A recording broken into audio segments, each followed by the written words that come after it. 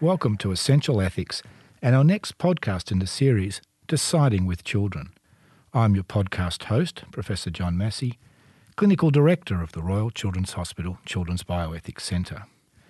Today we want to explore decision-making with adolescents. To help navigate this maze, I'm joined by Dr. Mick Creety from the Royal Children's Hospital Department of Adolescent Medicine, and Professor Lynn Gillam, Academic Director of the Children's Bioethics Centre and Professor in Department of Paediatrics, University of Melbourne. Mick, welcome to Essential Ethics. Thanks, John. It's good to be here. Lynn, welcome back to Essential Ethics. Thank you, John. This is a fascinating time in a young person's life as they navigate their way from the supervised and organised life of a child towards independence as an adult.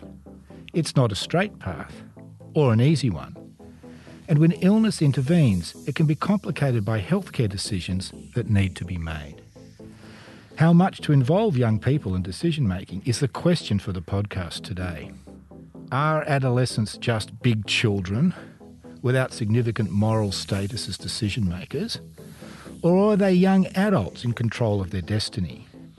How do we preserve privacy of the adolescent?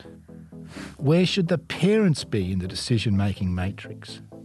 And what is the role of the doctor? Mick, I want to start the podcast by laying some groundwork and understanding a little about the sort of neurobiology and framework of decision-making in adolescence. And in a sense, why we don't just let adolescents do what they want. Yeah, great question.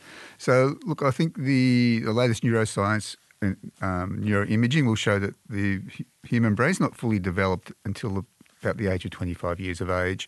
And it won't surprise those of you who've got young adult children that the last bit of the brain to develop is that prefrontal cortex, and that's responsible for impulse control and seeing the consequences of your actions. So it's not a very strict age criteria where they do get are fully able to make decisions themselves. It's this continuum and this transition between childhood and adulthood, as you say. And so the concept of adolescence is this transitional phase between a child and an adolescent. So this is one of the tensions we often have in adolescent medicine. When do you give a young person control of their decision-making? And the best analogy I can have is it's a gradual process of empowering the adolescent to be informed enough to make those decisions responsibly. And as an analogy, I would say just because someone's 18, you don't hand them the keys to the car to drive safely just because they're 18. It's not a strictly age-based phenomenon. As soon as you get to a certain age, you can be responsible.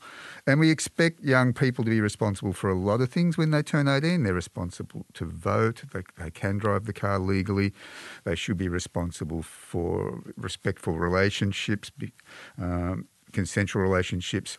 And one of the things we try to empower young people is that they're also responsible for their own medical care. Now, that doesn't happen just because you're 18. So if we look at the example of driving again, most people have sat in the back seat of the car since early childhood, seeing their parents hopefully model good driving behaviour. So if for someone with a longitudinal illness, hopefully they've been seeing their parents model good health care towards them as children. And gradually, as you get older, you might have to do your pre-reading for your L plates. You have to do a test to do your L plates. You're supervised for 120 hours to do your L plates. Hopefully, you get your licence when you're 18. Then there's restrictions once you get your licence, like the red P plates and the green P plates. So there is this transition of being fully independent through that process. So it's not just – I think we should see this as a transitional process where the parents do need to be involved, the healthcarers need to be involved. There's checks and balances that if a young person does make a mistake or doesn't adhere properly, that they're supported to rectify that and then supported to make the correct decisions again and improve on their healthcare. Mick, you're drawing some interesting parallels between healthcare decision-making and life and citizenship of the young person. You've mentioned the age of 18. And I guess when we're thinking like this, the word autonomy or respect for autonomy, which is one of the key bioethical principles, springs to mind.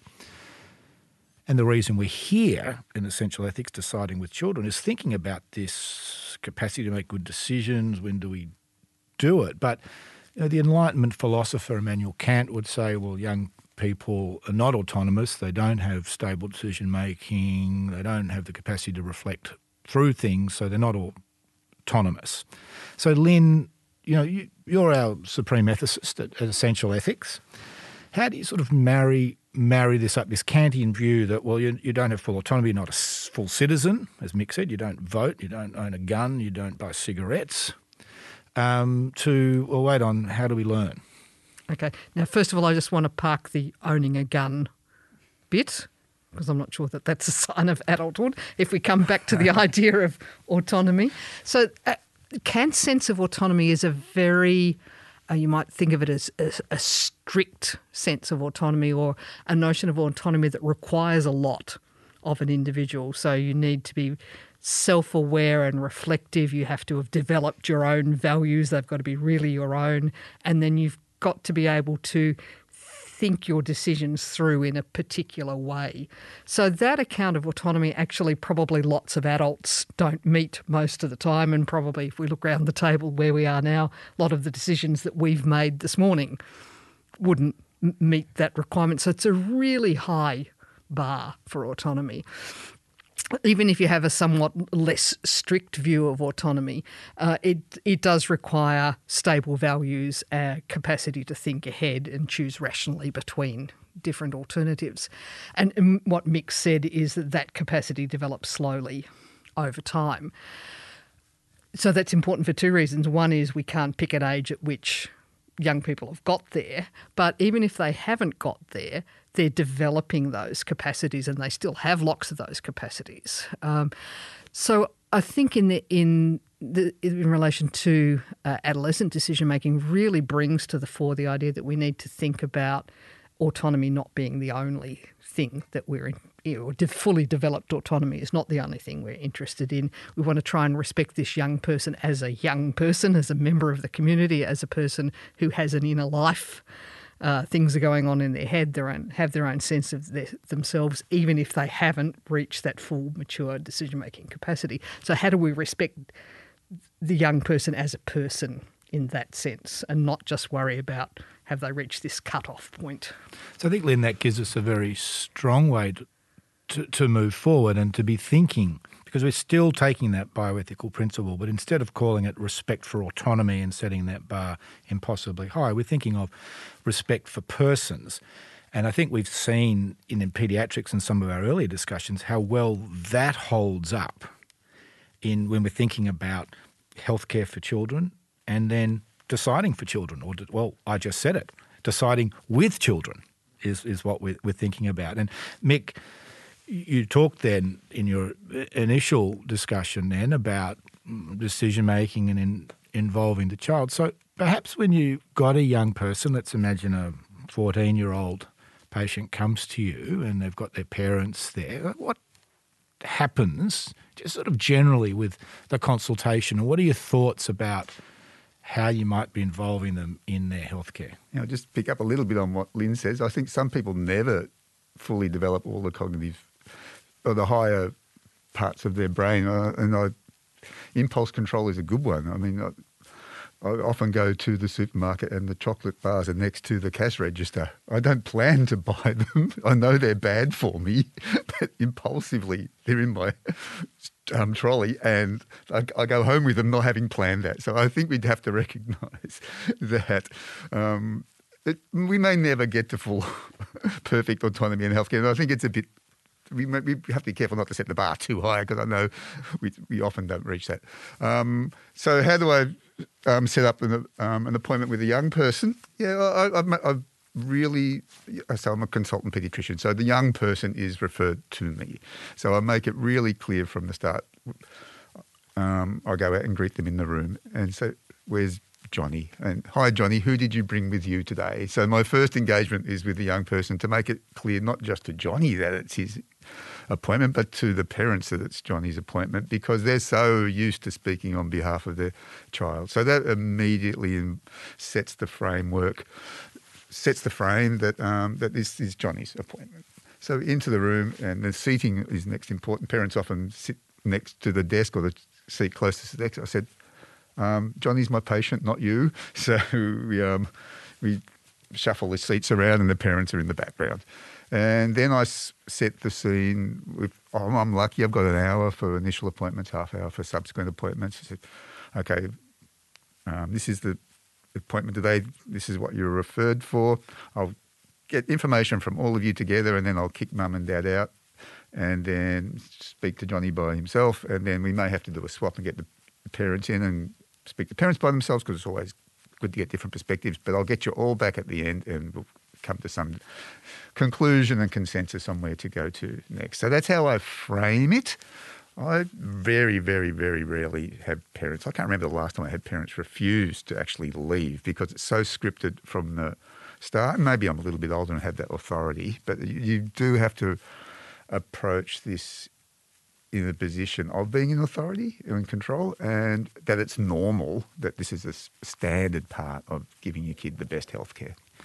Mick, that sounds like a great way to do it, and I think establishing those ground rules at the beginning. Lynn, from an ethics point of view, how do you see this? I'm seeing, screaming out, we've talked about respect. Now I'm seeing privacy start to become a really important thing in what Mick's described. Yeah. So as I was listening to Mick describe that, the first thing that struck me was the very deliberate carving out of space for the voice of the young person. Very deliberate. It's done subtly. It's particularly to begin with, but very planned and deliberate. You want to make space for the young person to say their own things, whatever they are. So that's the voice of the young person coming forward, and you haven't yet done anything about, is this young person competent to make their own decisions? You want to hear from them regardless. Yeah. So that's your first point, hear from them in their own space. Then the question of privacy, I guess, comes up when you think about what might that young person say to you, and what then might you consider passing on to their parents. What agreement do you come to with a young person about what can be passed on or not? Because by carving out space for their voice, you have to consider whether this is a private space. Yeah, so then or I not. do script that time alone with the young person, that this is time alone. I don't have to tell anything. I won't tell anything to your parents that you tell me unless you agree, or unless there's I'm concerned about safety of yourself or someone else. So those caveats are clear from the start. And Mick, have you said that to the parents as well in speaking I to usually, your son or daughter? Yeah, I often do at the start, but sometimes I don't. So I try to. I suppose it should, best practice I should, and I usually do. Yep. Yeah, I usually do. Yeah. And what's your experience then when you have the young person alone and you've said that? Does that seem to affect what happens next? Do you think they really take it in and process, okay, what am I going to say? What am I not going to say? Yes, I get some people say, sure you're not going to tell my parents this? But having said that, I mean, I am a bit older than a young person, and working in another space, the Aboriginal Health Service, where I work 2 days a week, where if I have a health worker in, they may get a different story. If I leave the room for anything and let the young person speak to the health worker, they say, I've got this. So they will get a completely different story from me. So it's really, I don't at all pretend I'm going to get the whole story from the young person just because they're by themselves. And you always have to be aware of that. So in terms of understanding their capacity to make decisions, I think you're saying they have typically have a well-developed capacity to make decisions about who they're going to speak to about what, in what way. Yeah, well, innate. Yeah.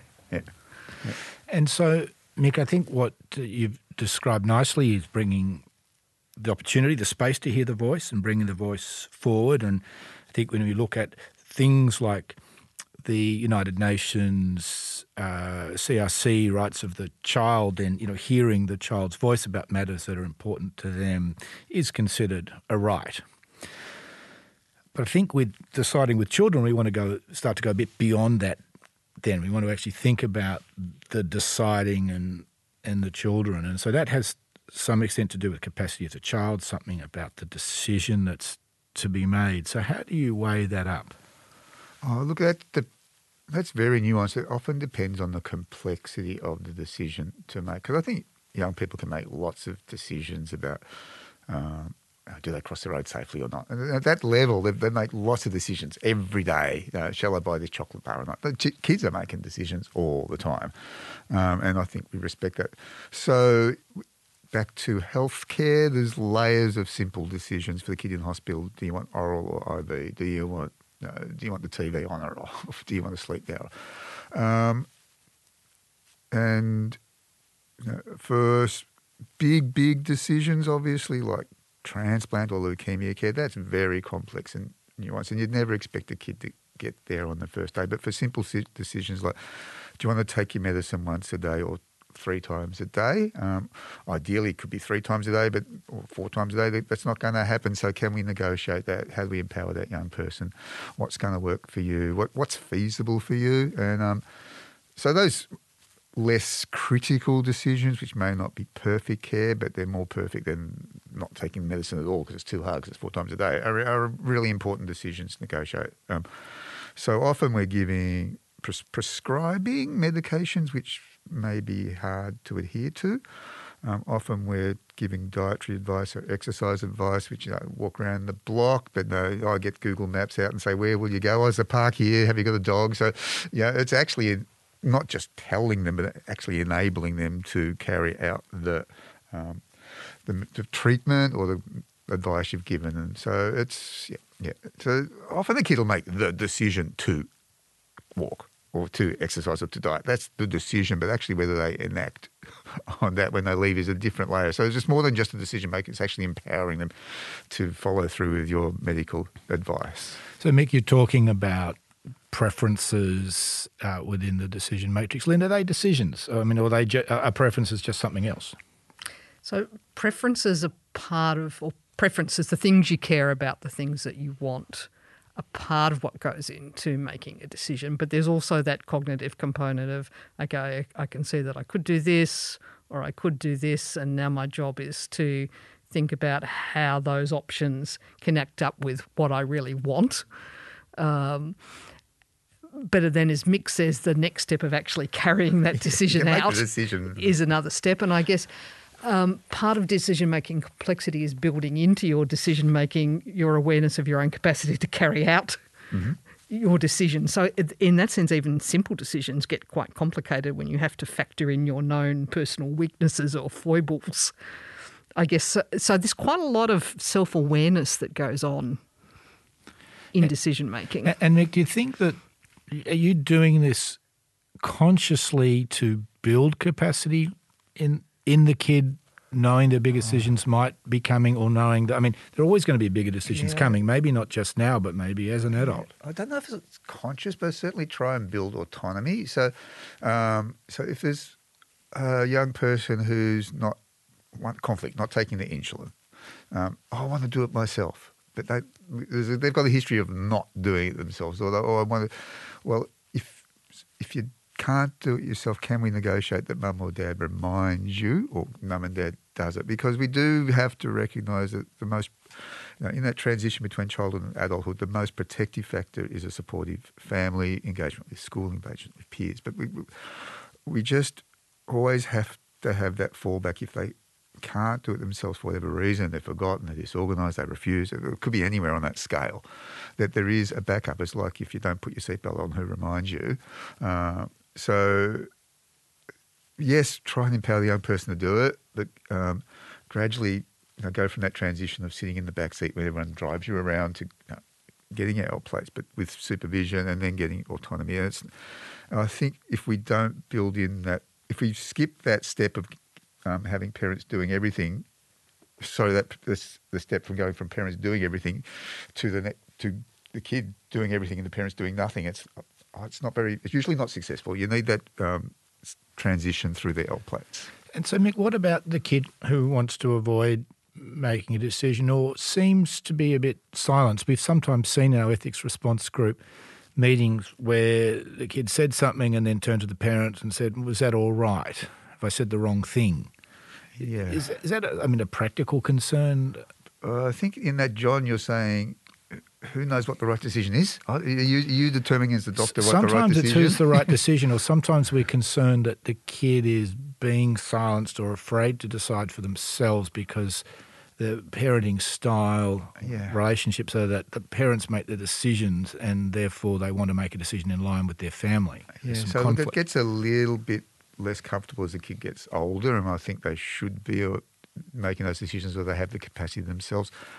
12, 13-year-old, if it's not a massively important decision, chip away next time, try and let the parents. It's also not just about empowering the child, it's about empowering the parent to let go a little bit and take a bit of a risk, like let your kid out in the pee place without the parent being in the front seat. That terrified me the first time my daughter went out in the car by herself. And it's going to terrify parents to let them go on camp or let them go away, have a sleepover and do their own insulin, for example. It's going to terrify them. But it's so we don't want the kids staying home. So it is a little bit not just supporting the kid, but supporting the parents, because it is really terrifying for many parents who've had chronic long-term illnesses. It's drummed into them by the doctor, the complications of diabetes, your child's foot falling off if they don't. So they're often coming for a position, for the best interest of the child. But it's not. At some stage, the kid's going to move out of the house and have to drive the car themselves. And if they haven't had that experience of doing it, it's going to crash. But Nick, that's a really interesting position, because you're starting to think back about the parents, because, where are the parents in this? Because the parents have a duty towards the best interests of the child, which might include them emerging autonomy and decision making, but the parents then are responsible for the outcomes when they go badly, and yet we may not be including them either out of privacy or out of letting them make a bad mistake. Lynn, where do you see the role of the parents? So I hear Mick sighing over there in the background. They're responsible always. I think that responsibility shifts a little bit. Well, it should shift. It should shift a little bit towards independence, and the young person should be taking some responsibility. We make our kids responsible for little decisions from the age of 2 or 3. If they chuck the Lego across the room, it goes away and it's packed up. So they have to be responsible for their young actions. We want some responsibility of the young person. We can't get away from that. And if you're not giving a kid responsibility for their actions from a young age, I don't think you're providing the most positive parenting. So it's a really interesting question about the ethics of parenting, isn't it? So we typically frame our discussions around the ethics of doctoring or the ethics of being a health professional. This is partly a question about ethics of parenting. So what counts as good parenting? And one way of thinking about it, I think, which brings the two domains together, is to think about the interests of the child. And so standard understandings of the interests of a child say, yes, they have an interest in being healthy and well and staying alive and staying safe and having their basic needs met. And particularly when they're very young, that's all in the court of parents. The child also has an interest in developing a sense of self and developing the capacity to make their own decisions and to become an independent adult. So I think when we think about parental responsibility, parents have responsibility for both of those things, and they can be a juggle. And so the difficulty for parents of allowing their child with diabetes to have a sleepover and taking that risk, that's a juggle that parents have to make. Letting your child walk to school when you think it might be risky, but you think also it's better for their health, and also it helps them to become independent. So there's lots of those juggles that parents have in terms of the ethics of parenting. I do wonder sometimes whether the more we could make that explicit to parents, look, we see that you're juggling these things because parenting is actually a big ethical responsibility, and you do have to juggle competing considerations, and look, you've been doing it all along, and here it is again in relation to decision-making about healthcare. I think gives respect to the parent for their role and their sense of responsibility. I do try and avert that. I was saying, I would be worried if you weren't worried. Yeah. But don't let your worry be so much that you're not letting your kid develop. So you acknowledge the worry, and it's normal to worry. And well, it's in fact good to worry. Oh, yeah, good. And I say that, I get that a lot for kids with eating disorders being discharged. I'm really worried about taking them home. Great. It shows you're thinking ahead. Good. I'd be worried if you weren't worried. What are we going to do about it? I think this is also a bit different because we do want parents to take control. But acknowledge the worry, acknowledge it's normal to worry, acknowledge it's great to worry, and what are we going to do about it? But don't let that worry stifle that kid's development and autonomy. So I think, Lynn, we do have an out, or parents have an out, which is the harm principle that comes back in various guises. If what the child is choosing to do or being allowed to do, demanding to do, is going to be harmful to the long-term interest, recognising, as always, that harm can be contested, then that's our bottom line, and that needs some changes to what's going on. Now, Mick, why don't we road test some of these ideas? So, see how I fail. well, I don't think this is ethics. It's not a pass or fail. Okay. So here's a 15-year-old girl, Jasmine, and she comes to see you with painful and heavy menstruation. Yep. And you then consult with her, and in that will be some options. Yep. And I know what some of those are, and you can explain. But I think there'll be some tensions perhaps from her parents about some of those options. Yeah, so firstly, acknowledge I'm male. It could be awkward to talk about it, but that's what you're here for, and that's usually okay. Again, set up that you'll have time to speak by yourself, and that's sometimes culturally a bit difficult for some cultures for a male to speak to a young ethnic, depending on ethnicity and religious person about their periods, and sometimes we can't go there at all.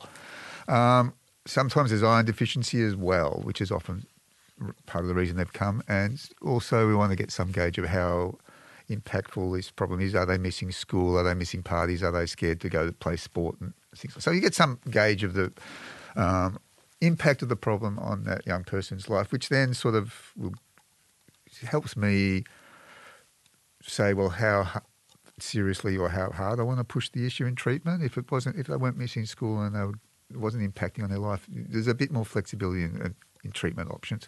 So basically, the treatment options are replacing the iron if iron's low, and that's a pretty easy decision to make. That in terms of controlling the periods, there's hormonal and non-hormonal treatments, and that's often where some tension lies. So the non-hormonal treatments will be non-steroidal anti-inflammatory drugs or tranexamic acid, and that's usually to reduce the amount of bleeding, but they don't stop your period, and you still have your period. You can use hormonal treatment to stop you having a period altogether, oral contraceptive pill, skipping the sugar tablets, or just going on the oral contraceptive pill, even taking the sugar tablets and having a period every month will reduce your bleeding by about 50%. And it's quite effective, and they're less painful. So those are the broad options, and the ethical issue, is it ethical? The issue I often come into is some parents are thinking, well, if you put my young daughter on the oral contraceptive pill, which is also contraceptive, not just for menstrual control, they may be more likely to have sex without them knowing. So what do I do? Well, I think my first job is, like I said, get the idea of the impact, but my job is to give parents and the young person information and options. And then, so I always get up the RCH, Royal Children's Hospital, Clinical Practice Guidelines, Menorrhagia. So it's there in front of them. It's got the logo on it, so it must be cred. It's got some cred. And it's got hormonal options, non-hormonal options. So it basically endorses the treatment, not just from me, but from the hospital. And there's also a fantastic sheet on how to skip periods, which has got the RCH logo on it. So I'm giving them information, not just opinion. I do that with the young person by themselves as well.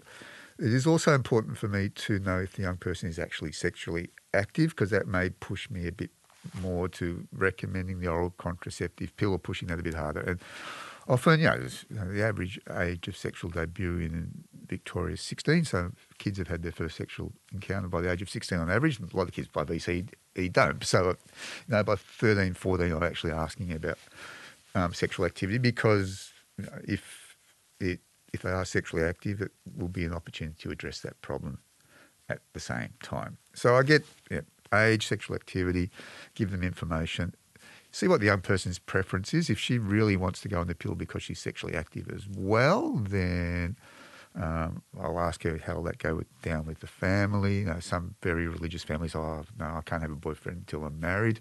No, I get that. I get that a lot. Not as well as being married, Lynn. That's what I was worrying about. No.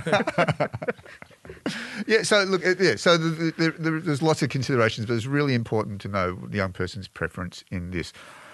I can't make the decision for the family. Like I said, sometimes it's awkward. The young person says, I want to go on the pill, but I don't want my family to know. So I'll give them, well, if you're 15, you can have your Medicare card legally, but you can go and get your Medicare card yourself and go to another GP so it's not on your parents' record. There's drop-in centres, like Action Centre in the city or Young People's Health Service. So if they want to go on the pill, but it's going to be, if the young person's impression that will be difficult within the family, then I'll talk options with them to get that. And practically, Mick, does it work out that the kids tend to make the decision and it's easy, you just don't say much to mum and dad, or parents come in and say, well, exactly what are you doing? Oh, it varies a lot. Some mums go, yeah, I went on the pill, it was great. Stopped my periods altogether, it was great. When I went on camp, I didn't have my period, fantastic. Some mums will just be silent. And it's usually the mums who bring their kids in anyway. So it varies. I don't think there is a usual, John. I think it varies a lot, and you have to gauge each situation as it is. I mean, I think in terms of privacy, we know that if parents try and look up Medicare card involvement, if the kid's the patient, you won't see anything that's happened, even if they're on your card. Yeah. And at the hospital, if the parents want to access the portal from 14 and beyond, the child needs to ask the parents' consent to actually be included in that. So I think that can be, that's a way that we are at RCH maintaining privacy. Lynn, how does this sit with you as an ethicist? I know you're a mother, but you're here as an ethicist. Yeah, well, actually, it's hard to take hats off, so I think both are lurking in there. So, Mick, I've got a couple of other questions I'd like to ask you then. So, you've described a scenario in which there are three options, or at least two, so three. You can just you replace deal with the iron. Yep. We do that. That's done. And then to control the periods, non-hormonal or hormonal. Yep. Okay. So I'm wondering so you put those options to the 15-year-old Jasmine, printed off. Yep. By herself, and you find out what her preferences are. So I'm wondering how it plays out if her preference doesn't align with what you would think was in her best interest. So you've said if she's sexually active, that makes you more liable to recommend the pill. But she might say to you, look, I agree with you, but I'm not going to do that because my parents will find out and I'm just not going to do it. So I'd prefer to use the non-hormonal one of the other options. So we're treating the heavy bleeding, but we're not providing contraception. Yeah. So we discuss do you contraception options like condoms, morning after pill. Right. Yeah. Okay. Yeah, so you would see that as being fine. It's in her place. It's her place to decide. I would think if she's telling me she's not going to take the pill, she's not going to take the pill. So I need to look at the harm minimisation. I suppose the next safest way to prevent pregnancy. Yep. If she wants to prevent pregnancy, well, it gets difficult if she wants to get pregnant. That's extremely unusual. But what's the next best way to prevent pregnancy? Yeah. Okay. And so then maybe if I flip it the other way round, medically speaking, is it important to fix up the iron? And what if you had a young person who said, I don't want to take iron tablets, they're horrible, I've had them, I've had them before, I've heard from other people. So there's degrees of iron deficiency. There's iron deficiency makes you a bit tired. There's iron deficiency where you're anemic. And then there may be some medical interventions. If they're anemic and not wanting to take first thing, don't want to take tablets. Why? They make you feel yuck. Well, can you take them every second day? So try to negotiate. Negotiate, find a regime which is suitable, because some people, do get constipated, do get tummy pain. Take it every second day. If that's not working, they can't do it. Occasionally, now that iron transfusions are a lot easier to get, we can just replace the iron with a transfusion, which is done over in 20 minutes, but it's not preferred. Right, okay. So that might be another option. It still doesn't prevent the cause of the iron deficiency. Right, yeah. So what I'm looking for, John, I guess, is what do we see as, or what does Mick see as lying in what you've suggested before we might call the adolescent zone of discretion? What range of decisions is it okay for the adolescent to make for themselves, even if they're in some sense, medically suboptimal. But the added, I guess, complication here is then when you have the parents back in the room and they ask, so we brought along Jasmine for this problem, what are you going to do about it? What would you say to them, and to what extent do they get a say in the decision? So there are some times when I've prescribed the pill but don't tell my parents. Yep. Done that. Yep. Because she's competent. She knows I've gone through I've assessed her as being competent and it's in her best interest. Yep. And so then when you have the parents back in the room and parents say, well, so Mick, what are you doing about, Dr. Mick, whatever they say, whatever they call you, what are you doing about this? What about to the outright question, are you going to prescribe her the pill? Oh, I don't think I've ever had that, but I'll have to say, if I say I can't tell you, I've given it away, haven't I? Yeah. So what would you do? I'd probably say no, because I have to. The young girl is my patient. She has told me to say no, so I'm on her instruction. It's like the lawyers. Even though I know the criminal's wrong, I'm acting on the criminal's instructions. Yeah. But in this case, the criminal's not wrong. Yeah. The young patient's not wrong. So that's I guess that tells us the extent to which you're feeling the ethical obligation to maintain her privacy and to allow her to make the decision that she wants to make. Give her best healthcare, yeah. There's a lot in this, Lynn, isn't there? Because as I'm thinking about decisions with adolescents, then there's a model that would be a sort of three-way shared decision-making model. The girl, her parents, and you negotiate what's good healthcare, and sort of agreement model. There's another way that, and it comes up with contraceptive pill, and we've talked about Gillick before, where it's a good decision to be on the pill because you're sexually active, and the doctor agrees with that, and the patient agrees with that. The young patient, the parents don't, and so they don't really, as Mick's described, need the parents' consent to do that. And in fact, I think Mick, I'm going to think of you as good, sneaky Mick. That they've got a way of finding this information from our intranet or our internet, and seeing their GP, so you don't necessarily have to do that if it all gets very awkward in the room. And there's another sort of decision, which is, well, all of these decisions are quite good, so it doesn't really matter which ones you choose, and that's another model. And then we hinted at the last, when perhaps the kid is choosing something that's not in their best interests and they're making a bad decision. Now here we've set up the parents in some sort of our traditional model as not wanting the pill, but in fact the parents may want the pill, the girl doesn't. Yes. And is sexually active.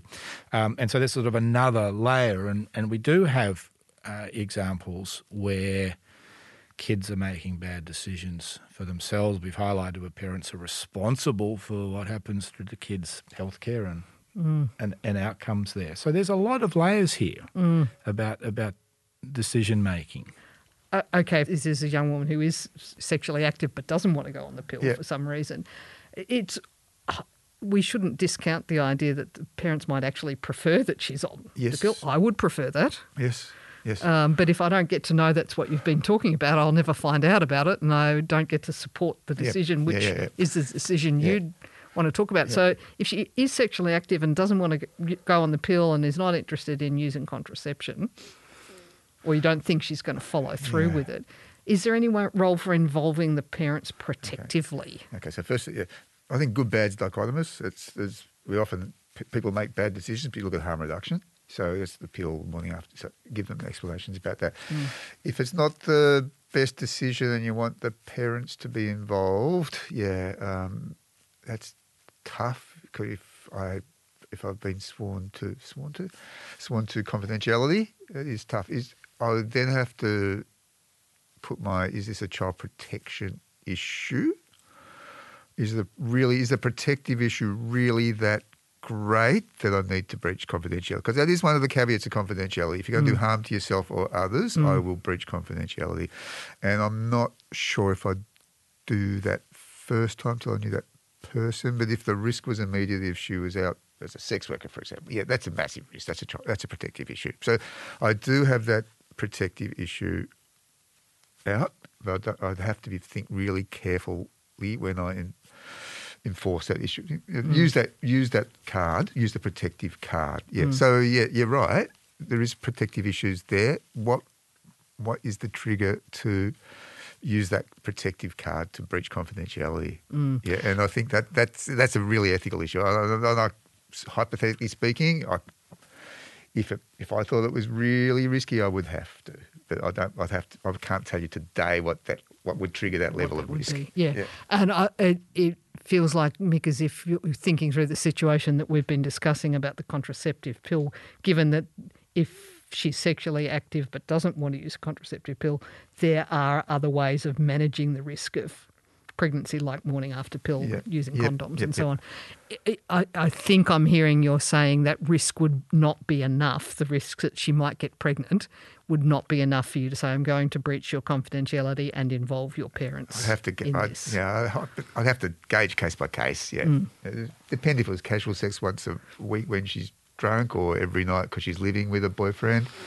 I'd have to gauge that risk in reality. Yeah. Yep. That makes sense. I mean, that's a complex one, Lynn, isn't it? Because being pregnant is not necessarily a bad thing, and or it's an interesting the third party risk, who's the baby. So how do we think about that? Yeah, and pregnancy is really tricky because there's this thing about unplanned pregnancy versus unwanted pregnancy, and I think we often use unwanted instead of unplanned, or other way around. And they're unplanned, but they are wanted. So it is very nuanced, very nuanced. Yeah, and I guess so. There are other situations are potentially more straightforward, Mick, where the risk is actually to the young person themselves of some medical event happening that really results in harm directly to them. Yeah, and look, there's a lot of, this is getting very medical, there's a lot of medical conditions where pregnancy pushes the risk higher, or DVTs, if they're on anti-epileptics, the risk of teratogenicity to the fetus. So,